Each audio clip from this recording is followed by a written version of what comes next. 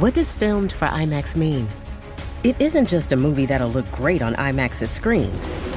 It means that hiding from a sandstorm feels like fear in every flicker. And every triumph is felt in every sound wave. And the things we've only imagined, you can truly experience those too. That's what filmed for IMAX means. Get tickets to experience Dune Part 2 now and IMAX's exclusive expanded aspect ratio.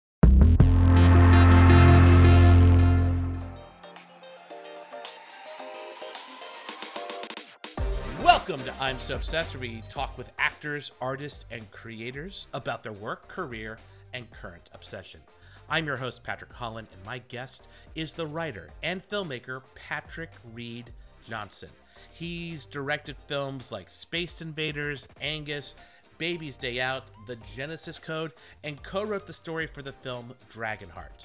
Patrick's latest project is the film 5/25/77. It's an autobiographical film about a teenager named Patrick from Illinois who wants to be a filmmaker and inadvertently becomes one of the very first people outside the cast and crew to see the original Star Wars.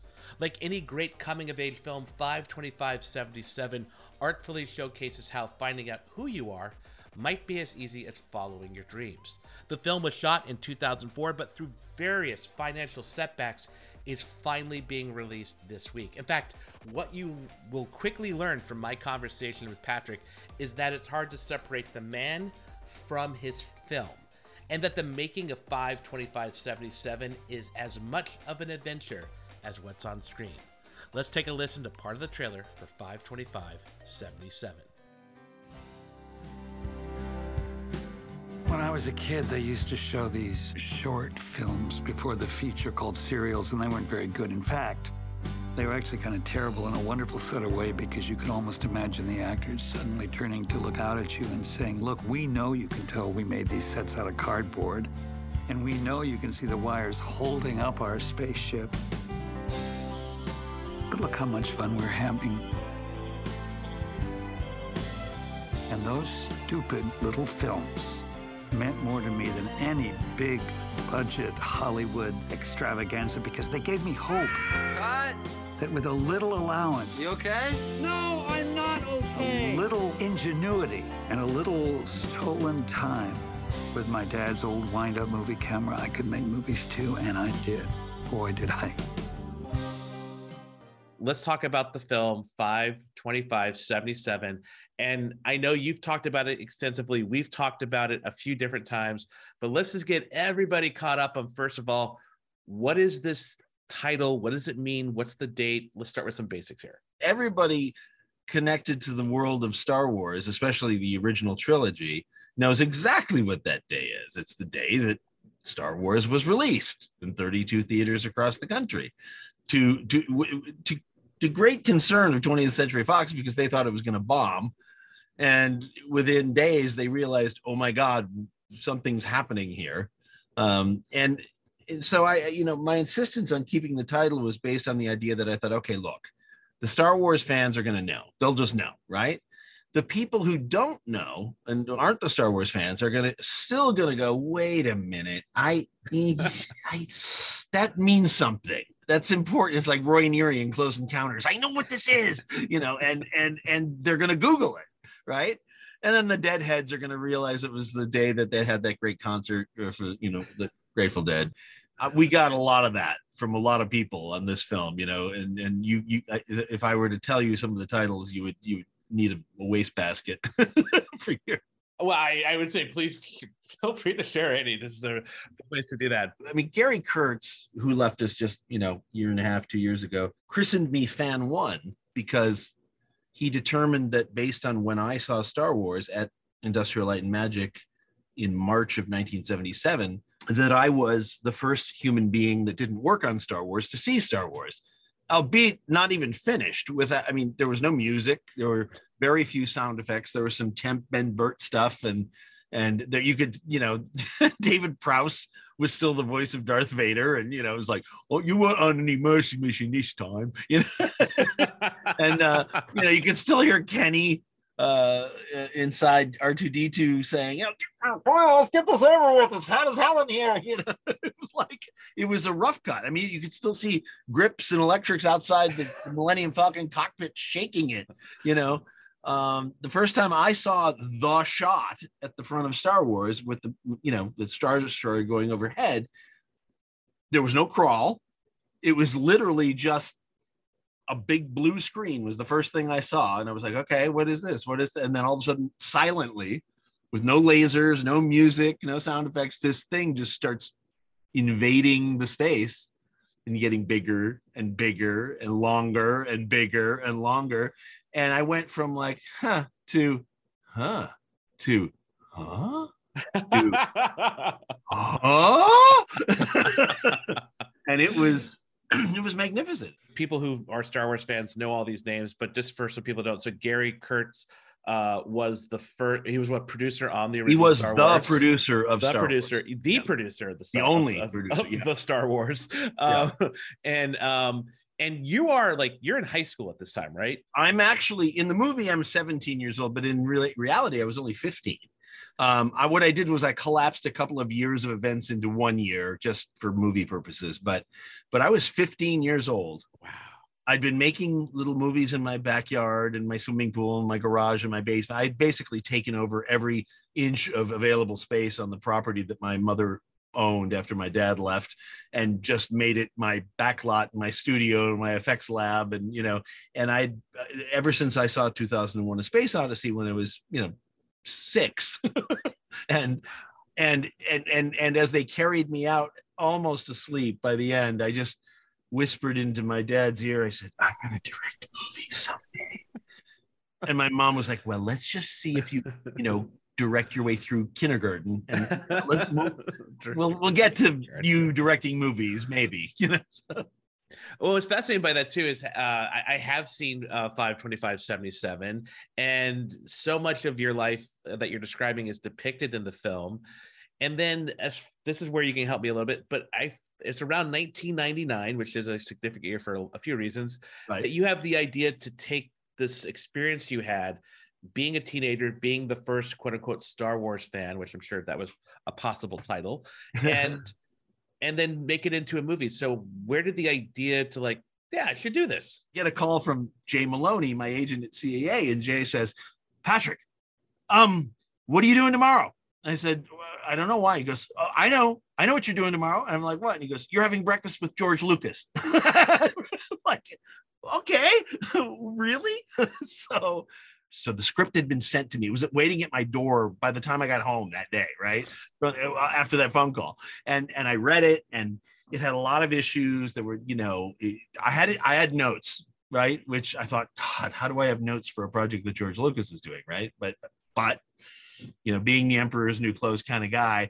But then I thought, how do you blow this meeting, Pat? You're heading over to meet one of your heroes. What's the first thing you could do to just destroy this meeting? And I thought, so I resolved that during the entirety of the meeting, I would never mention the word star and the word wars in the same sentence, right? I would never even bring it up. Not even say, oh, I'm such a big Star Wars fan, you know, nothing, right? And I never did.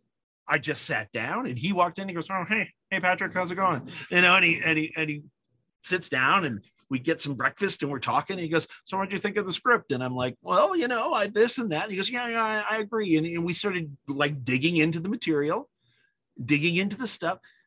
And we ended up spending like 2.5 hours, you know, just vibing on the material and talking about technology. He was getting into the Young Indiana Jones thing at that point. There was you know, he was asking what I was doing at Universal, and I was developing Dragonheart and a bunch of other projects at that time. And it just became like, I don't want to say two filmmakers, but two guys that one of whom was a real filmmaker, and the other of whom was, you know, could be mistaken for one, you know, vibing on filmmaking, right? And I left, and I thought, well, I don't know what's going to happen. And I on my way home, I get a call from my agent again, who got a call from Fred Roos, who got a call from George Lucas. And my agent said, oh my God, you aced it. He loves you. You know, what did you do? And I said, I think it's what I didn't do. And he goes, well, it's funny. Apparently it was mentioned that you never brought up Star Wars and he loved that. So yeah, it's like, why not mention the thing I'm known for, the Godfather of Star Wars? it was great. And we've been, I'm not going to say we stayed friends, but every time I would see him at any other event from that point on, he'd be like, hey, Patrick, hey, what's going on? And George is not the most, he's not the most gregarious guy. He doesn't go running around shaking people's hands and saying hello. But like at the Batman premiere, at Warner Brothers, he was standing there by the dance floor while his daughter was out there cutting a rug. And I walk up and I look at him and he goes, oh, hey, Patrick. and we start talking about geek stuff, Okay, so 5/25/77, there are a lot of things you get it, you film it, and you're filming this is like 2004 is when you're filming it. We started shooting in 2004. Okay, with a budget of $120,000. Which for me, I'm like, that's a lot, and I know that is not a lot for anything, let alone back then, especially with all the special effects and stuff you guys do. So you film this, and I just want to connect this because I feel like we could circle back to some of the shooting.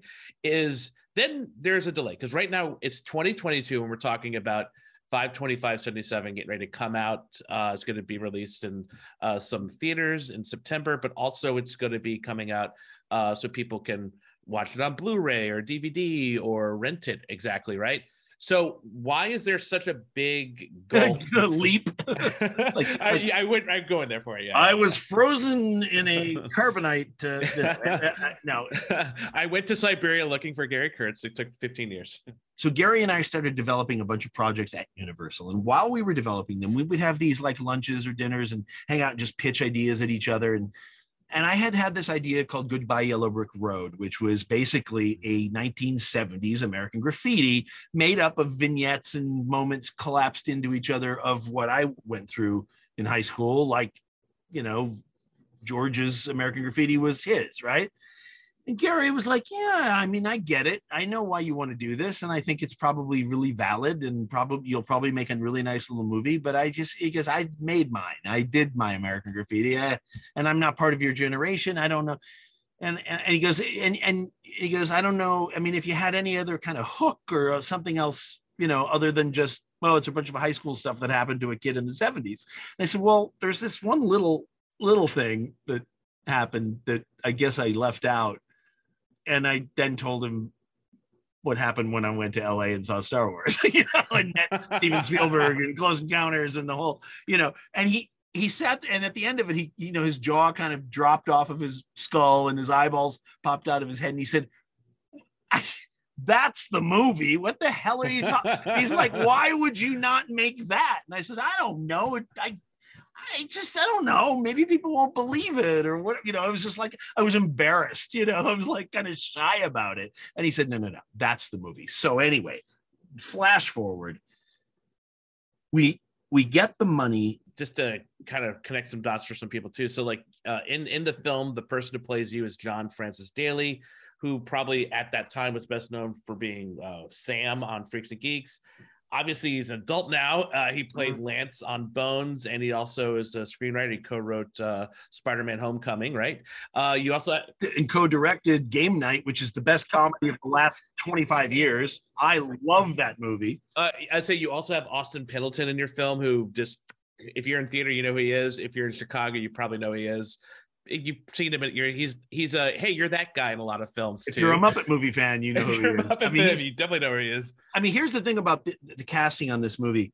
We kept falling up, and we were so lucky. And it helps that we had all these great connections. I mean, John would laugh at this because, he said when he read the part and he heard about the hair, he was like, he goes, I've got something he calls his Jufro, which is his tight, curly little, it almost looks like a perm, right?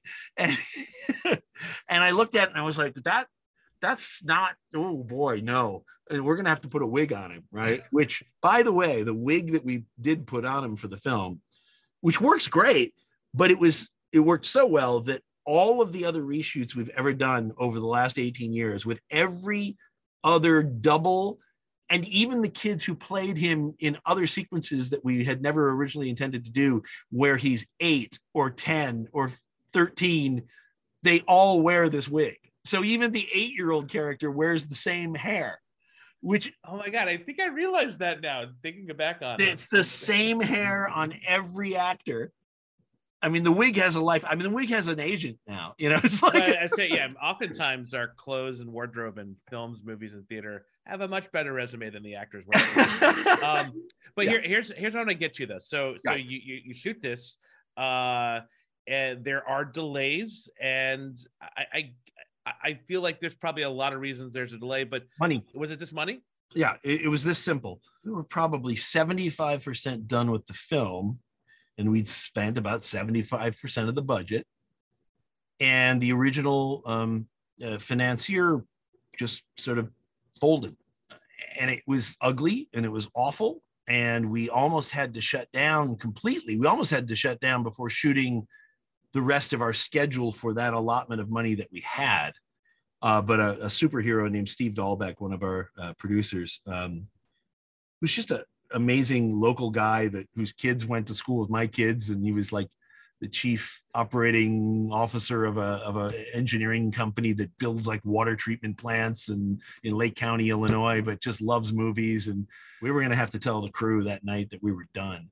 And right about 10 minutes before that was going to happen, he shows up and he goes, "So did you tell him yet?" And I said, "No, we're about to." And he goes, "Well, just hang on." And he pulls out an envelope and hands me $10,000 that he collected from a bunch of his buddies at work and saved the show. I mean, saved the movie. Because once a movie that size shuts down, it's probably not coming back up. Basically, all of the stuff that takes place in Illinois was done, but none of the Hollywood stuff was done. So that meant what we cut it all together, and we had this really fun movie that starts out great, and then it cuts to scene missing for half an hour. Right? Just one long slug that says scene missing. Pat goes to Hollywood for 30 minutes. And then it picks up again and the movie ends, and it's really fun. I mean, are you aware at this time that the parallel between how you describe seeing that early cut of Star Wars and your film missing this giant? The irony is not lost. Okay. So then you meticulously start putting together pickup shoots, putting back together the pieces. Right. And for those who've not seen this film, you should definitely see it. Thank you. But know that a big charm of the film is the character Patrick, who's a version of you, is making his own versions of his favorite films, not Close Encounters, but it would be like sequels 2001. To Jaws. Right. Yes, Jaws 2002, The Revenge of Hal, Space 2000, instead of Space. And so this character's filming all that, but then within the film, there's also an added layer of these very elegant visuals of some of these movies appearing, like the Monolith from 2001. And it's not through a kid's eyes, it's through your eyes as an adult, and our eyes as a fan of all these films as well. So you have to film all of these things. It's not, and this is, in the early 2000s, there are computers, but you're filming everything. You're making models of everything. And so then we get in the last few years, was it 2017, 2018, you have something put together, and then you get to screen it. Yep. What was that moment like, and what was the reaction people had to it? We had shown the film.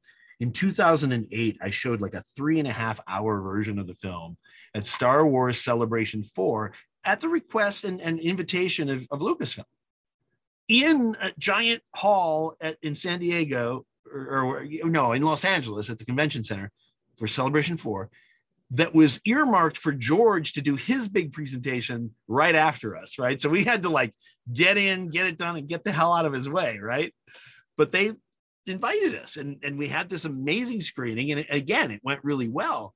But the thing that came out of that at the time meant very little, but has meant so much recently, is that a guy named Eric Wilkinson from a company called MVD, Music Video Distributors, came up to me at the end of the screening. He says, we'd love to distribute your movie. Can we have it? And I said, well, we need about $200,000 to buy the music. He goes, oh, okay, never mind. So every year from 2008 until 2019, at least once, sometimes 2 or 3 times per year, I'd get a call from Eric going, so any chance we could pick up this movie and distribute it for you? And I'm like, yeah, got the money for the music? No. every year, right? For all of that time, right? 11 years. Finally, he calls up one day in 2019. He says, so I was wondering how, maybe if we could, distribute your movie. And I went, Eric, do you have the money for the music? And he went, yeah, I do. He had talked his boss, Ed Seaman, who is the head of the company, into financing the rest of finishing this film, with Ed having not seen the film yet. This is how good Eric was at convincing people of something he believed in. And so we negotiated, they put up the money, they paid like that. They got it. We got it all done. We paid for the music, and now here we are. Hey, it's Kaylee Cuoco for Priceline. Ready to go to your happy place for a happy price? Well, why didn't you say so? Just download the Priceline app right now and save up to 60% on hotels. So whether it's Cousin Kevin's Kazoo Concert in Kansas City, go Kevin, or Becky's Bachelorette Bash in Bermuda, you never have to miss a trip ever again. So download the Priceline app today. Your savings are waiting. Go to your happy place for a happy price. Go to your happy price, Priceline.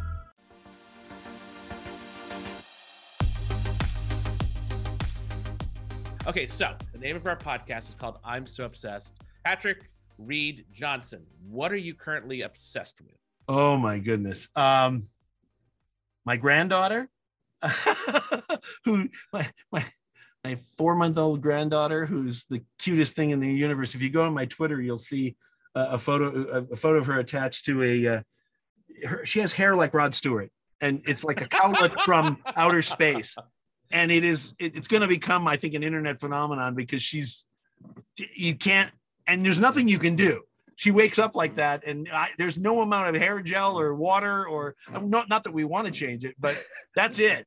And I say, if you still have the wig from 5/25/77, you got to put I'm not sure that it wouldn't just sit on her head like a marching band helmet, but anyway. I got to ask you, you've worked with all these amazing people and artists. Is there a piece of advice you were given that's still valuable to you today? Never use your own money. That's from the producers. No, which I have never listened to, and have bankrupted myself numerous times. And oh God, you're your own Bialystok. I'm my own Bialystok, right? But the ultimate piece of advice, and because I taught at University of North Carolina School of the Arts, School of Filmmaking for 9 years. And the one thing I kept telling students, because most of them were like, yeah, when I'm done, I'm going to go out for like 6 months to LA and see if it all works out, and if I get to direct a movie. And I'm like, what are you talking about? Can you see if it works out in 6 months and you get to direct? What? I said, let me put it this way. You have to be willing to wait 5 years, 10 years, 15, 20, or 30. The only people I know who haven't made it in the film industry are the people who gave up. I mean, it seems silly and trite, but it's true. Well, what's amazing is as people are listening to this and hearing you talk about your journey, not only living the events, but trying to make the film, all these deals, the possibilities, all that goodwill, it does translate on screen, which even without it, it would still, I think, be a good movie, but it definitely makes it feel like something special, and it makes you feel like you are a fan, because there's lots of Star Wars fans. I'm wondering too, so now we're in 2022, right? And now you're getting to release it. So you've done some more work since that 2017, 2018 time, right? Can you kind of explain what you did? It mostly was, the stuff that in the race to get other things done got left on the sidelines, just cleaning up bits and pieces, effects that needed to be. Look, there are 3 levels of effects in this movie. There are the invisible effects that are about, that car that went through the background is the wrong year, it doesn't fit, let's just get rid of it. And or you got to change that street sign because they didn't have ones like, or whatever. There's lots of invisible effects that you're not meant to ever see. There's hundreds and hundreds of them in the movie, just corrective things, or just adding a little bit of cloud to a kind of gray blue sky that was just bland, right? And you'll never know which ones were added to or which weren't, right? Then there are what we call the 1977 effects, which are meant to be what's the best that, you know, Lucasfilm or the people or Doug Trumbull or what could they have done in 1977 that fits our movie. So that means we don't use 3D animation. We don't do big swooping, you know, motion control shots through our landscapes or anything. It's all very 2D and very much about matte paintings. I mean, actually, Rocco Joffrey, one of the matte painters on Close Encounters, who I met during Close Encounters, who was only 18 at the time, and I was 15. He did, I think about 12 matte paintings for us, and they're beautiful. But anybody really looking is going to know they're matte paintings. But they're going to be like the kind of matte paintings you saw in Close Encounters or Star Wars or Empire Strikes Back. You know, they're beautiful, and you might know they're matte paintings, but you don't care because they're beautiful and they work. And then we get into what we call the willfully cheesy effects, and those are the effects that are meant to look like what Patrick Reed Johnson could do in his garage in 1977 with strings and, you know, tin cans and bubble gum and, you know, and the shitty lights he had and model kits smashed together, and they're meant to call attention to themselves. They're meant for you to go, oh, that's terrible. Like in the trailer, we see one of Pat's friends in Jaws 2 at Patrick's swimming pool with a pack of red dye, and it's just going everywhere. Right. It's just insane. It's like Quentin really Tarantino happened on a light day. Yeah. So all that's going on, and then I guess now what's also interesting is your film has kind of gone through different phases, but also so has society. So what do you think the appeal is for someone to see 5/25/77, aside from the Star Wars angle, aside from the beautiful like indie film and this amazing creation that's taken so long, but also just with some of the things going on in our world now? Well, the funny thing about it is that and a bunch of people have commented on this, you know, if we cut out all the Star Wars stuff in this movie, it's still the same movie, and it's just as moving because it's not about Star Wars. It's about leaving home. It's about believing that you can do something when everyone tells you you can't. It's much more about the American Graffiti vibe than it is about being a fan of Star Wars. In fact, we did a cut where we took all the Star Wars out of it just to see what would happen.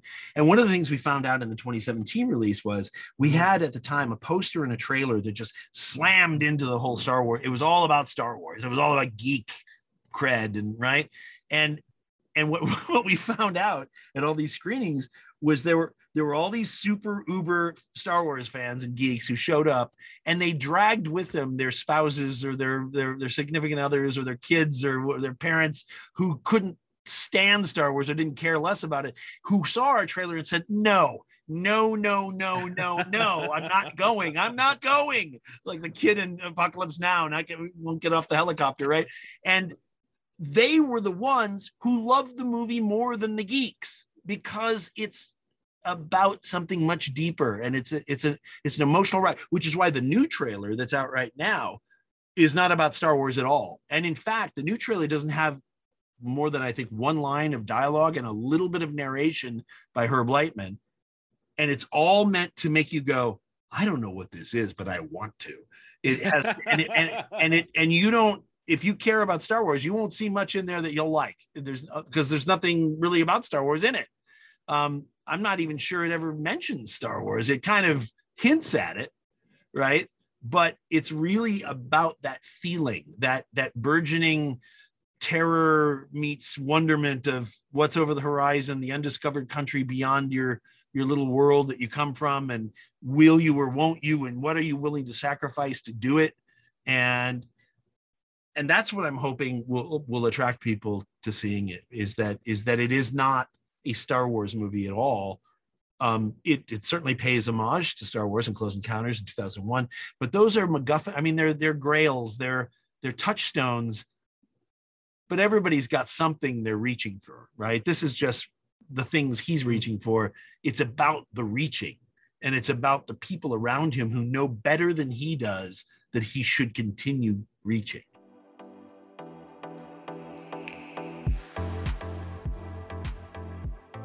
Okay, so something we do with all our guests is we play pick one. I give you a couple of choices.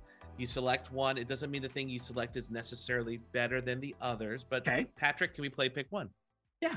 All right. So pick one: Chicago, LA, or North Carolina. Wow. I would take Chicago. Okay, and then pick one: writing, directing, or model making. Give me a second to mull this and hopefully entertain you in the process. Writing is something that I don't enjoy doing, but I get really pretty good results. Directing is something I don't enjoy doing at all, and I kind of get okay results. Some people really like them. Some people don't. But model making, which I got a chance to do, especially over the last 2 years, we did so many miniatures over the last 2 years that are so cool and so both of the time, but informed by the knowledge of many years of filmmaking that I got to crash the Discovery from 2001 in a junkyard. I love model making. And if I could just go back to getting paid, by the way, at the height of my model making career in the 80s, I was making more per week average than my dad, the anesthesiologist, because model makers were in such demand back then, and they're coming back. Because people are doing miniatures a lot more than they used to. And I love model making. It's just fun. The people are fun. The results are immediate. There's very little that can be done to screw them up unless you've got a terrible filmmaker using them. But I would say model making. Okay, so I got two more for you. The first one, I think I know what the answer is going to be, but pick one: May the 4th, or 5/25/77. There's no, I love all of you out there, and I get it. It's fun. May the 4th means nothing to me. And for anyone listening, just whatever Patrick said, that's exactly how I feel too. All right, and my last one for you is you directed the film Baby's Day Out that was written by John Hughes, and it starred Joe Mantegna. Yep. Pick one: Joe Mantegna in Criminal Minds, Joe Mantegna in Godfather 3, or Joe Mantegna as Fat Tony on The Simpsons. I'm going to take Fat Tony because, he's great in everything he does. And in fact, there's a project he doesn't even know I'm coming at him with about Chicago television at WGN in the 1960s, which he was an intimate part of. And he's got 2 or 3 of the best stories I've ever heard about working in television, about working on Garfield Goose and and all this kind of stuff. I'm telling you, I'll take The Simpsons because most people have no idea how funny Joe is. They mostly think of him as a pretty serious dude, and obviously he is and can be. I would take Fat Tony just because I know how funny Joe can be and how much fun it is to work with him when he's being funny. I love it. Yeah, he was just on the 3rd season of Barry. It was a nice. Oh yeah. Yeah. So before I wrap up, Patrick, is there anything else you want to mention? You want to bring up that we didn't get to talk about? 5/25/77 or anything else? I would just like to encourage people to check it out. Look at the trailer. See if it opens up. Because you may have heard about it. You may have heard, no, it's a movie that never got released. It's probably not very good. That's not why it didn't get released. It wasn't because it wasn't good. It's because we couldn't release it without paying the artists whose music we were using, and we were not going to cut that music out of the movie, and you'll know why when you see it.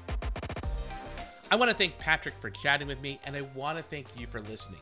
You can watch 5/25/77 in limited release in theaters starting September 8th, with its release expanding to more theaters over the coming weeks. I'm So Obsessed was created by our executive producer, Danielle Ramirez. Our editor and lead producer is Sophia Fox-Sowell, and this episode was produced by Rebecca Fleener. Please take a moment and subscribe to I'm So Obsessed on your favorite podcast app. Follow the show on Twitter at I'm So Obsessed Pod, and until next time, take care.